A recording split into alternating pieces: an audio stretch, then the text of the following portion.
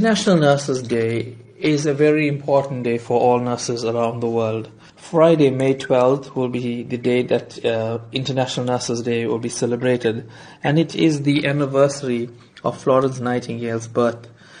This year's theme is called A Voice to Lead. Now, you're involved in training and motivating nurses, most recently taking part in an online webinar with South African nurses.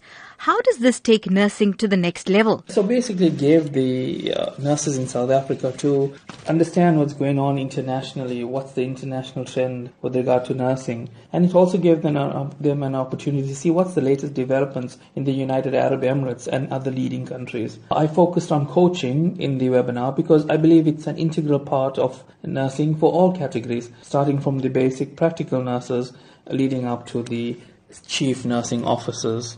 In your opinion, how is the standard of nursing in South Africa compared to an international level? For sure, South African nurses are valued abroad. The training and experience we receive in South Africa is excellent. It's of a high standard and we are demanded overseas. And this is because when you arrive and you see so many South African nurses working abroad, they get promoted easily and they can take on roles as educators, charge nurses, managers, and even directors of huge hospitals.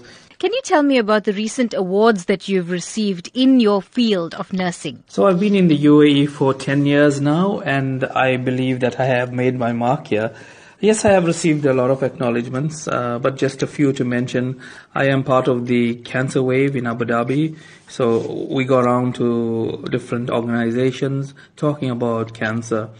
And the most recent one was the labor camps that I attended and spoke to the laborers about lung cancer, colon cancer. I've also been nominated by the Dubai Eye, it's a radio station, as the most caring person in the UAE, as one of the most caring people. And I was also acknowledged for my role during our JCIA accreditation at the hospital where I work. I think what most touched me the most was I was appreciated and thanked by the Sri Lankan community in Abu Dhabi because I led a clothes collection project during the floods in Sri Lanka.